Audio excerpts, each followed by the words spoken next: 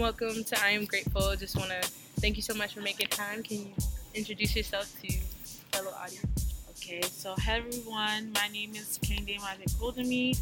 I'm 22 years old. I am a female. I identify as African American, and my parents are from Nigeria. And I'm a senior at Syracuse University. Cool. Well, thanks for sharing a little bit about yourself. So what is a hardship, Kenny, that you faced in your life that maybe up until this current stage you're going through? So I guess the most prominent hardship that's really been affecting me for like half of my life so far is the fact that I have lupus. I think that has really been really hard just in terms of like my physicality, I guess, like how strong I can be and how like what's it called? How tired I get and stuff. So it affects different areas in my life. Due to lupus, I had kidney problems and I had a kidney transplant. I was on dialysis for 2 years. I was diagnosed with lupus when I was 11. I was on dialysis for 2 years until I was 13. Then I got a kidney transplant when I was in like end of 8th grade, like 14 years old.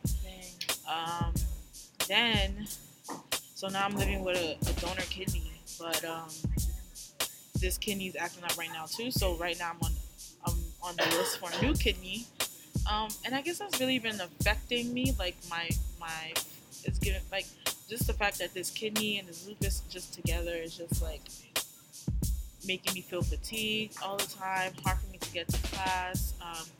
It's hard for me to wake up sometimes. I get really tired easily. But I mean, for the most part, my lupus is under control, but it's still affecting me in different areas. But yeah, I guess that's the most prominent thing that I guess would be a hardship because it affects like a lot of my schoolwork and how like I get to class. And sometimes I just have different mood swings because of it. It's just like the different things that it affects. It's hard for me to stay focused in class. I'm severely anemic. I have high blood pressure. So like all those things factor into like in general my life. But yeah, I guess that would be it. Thank you for sharing, Kende. And once again, you said you're 22 years old. You're going, despite being 22 years old, like a senior in college, you're still battling not only the average life of a student at SU, but then you have this health status of having to battle with lupus and just being able to kind of even fight against how it affects your body physically and emotionally and mentally. Thank you for even sharing how, even though it's something that you're fighting, it affects so many other areas of your life, how it's a struggle to even like just get up some mornings. All right, as a friend, since we're friends, like just being able to see sometimes like you're like, hey guys, pray for me, I'm not feeling good. It just feels like it just can come and go. Is it kind of how it affects you?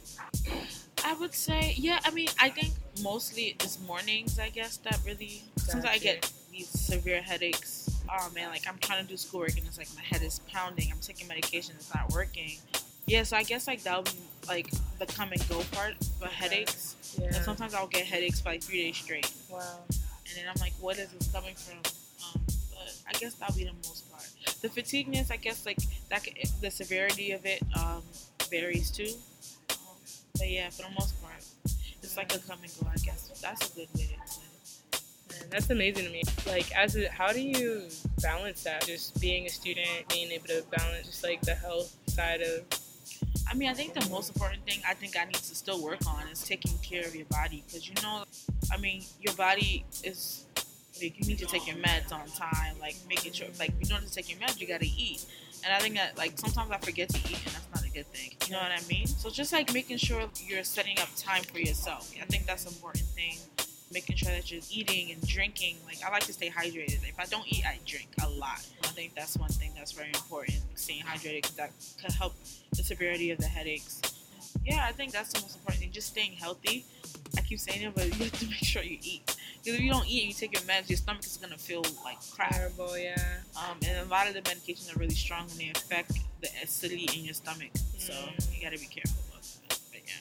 Wow. And it's amazing to me. Thank you so much for just sharing of what you're going through on your everyday basis. I think just as a friend, like I've just been so blown away. Every time I see you, you're super positive. You got a smile on your face. You making somebody laugh. You cracking some jokes, and it's almost as if it doesn't almost exist when you're around people. And how do you manage to keep that positivity and that gratitude, or even that striving to take care of yourself, like you said? How do you manage to stay grateful? Honestly, it's hard. I think that a lot of times I just have to remember the idea of being joyful. I think that it's not always about being happy and just trying to stay joyful through the situation and thanking God through all of it. Yeah, I could have been, I don't know, dead, and I'm alive. I think that I just love to see people smile. I think that's a beautiful thing. When people are happy around you, it affects you. Yeah. When there's a happy mood around you, you want to be happy with them. And, and I like just to crack jokes. I love to laugh. I think when people are funny, I think that's an amazing quality to have. I mean, I don't know. I try not to let it come. Like, this is something I've been living with for almost 11 years now. So I'm like literally half your life. Yeah. You've been saying, wow, it's true. That's my life. Yeah. So I mean, I've gotten used to it. Like, I mean, at first it wasn't easy. I was cranky and I just felt like, why me? Woe is me. But I mean, why not me? I know God gave me this so I can handle it. It wasn't as if, you know what I mean? Like, I knew that whatever this is, I can make an impact with it somehow. Yeah. I guess those things come to my mind, just like thinking about this bettering yourself, I think comes to mind. But like, every time I think of that, I'm like, so how would someone want me to respond? Is it not only how is it the way I would want to be responded to? It's not only about that. It's like, okay, but like, it's not about me, it's about them. Like, even if I would like it this way, maybe they like it better in another way. And trying to cater to other people, not my needs all the time, I think I can be very selfish in that way sometimes too. Like, I feel this, I feel that, so therefore I have a right to be angry. I mean, no, not really. I don't really have a right to be angry all the time. Like, I mean, yeah, I'm going through this, but it doesn't give me a right. Jesus went through worse, and he didn't complain. Wow. I don't have a right to, like, feel it. Sometimes I can feel like I have the right to be, like, I have this, I'm going through this, I have the right. I don't have any rights. Like, my rights, like, what? I don't have the right. Never. So, and I can feel entitled, and I think that's one thing. I'm so easily feel entitled, like, you know what I mean? I'm like, it's not about me. Like, I didn't come to this earth to serve myself or make myself feel good. Wow. You know what I mean? It's about serving others, I guess. And I mean, I'm not perfect, but yeah. Wow, I'm like so blown away by your humility and your maturity, dude. Well, no, really, because I feel like even if I were to play this back right now, show this to someone, it's just that concept of hearing your story, people would be like, yeah, you should feel entitled to that. Like, you do have that right, but like, just your humility to be, man, why focus on myself when I can focus on other people? I just feel like the fact that you do that, no one can even argue it from the joy that they feel when they're around you. You're like always, like I said, like smiling and cracking jokes, so it's like clearly something's working. like you're doing something right.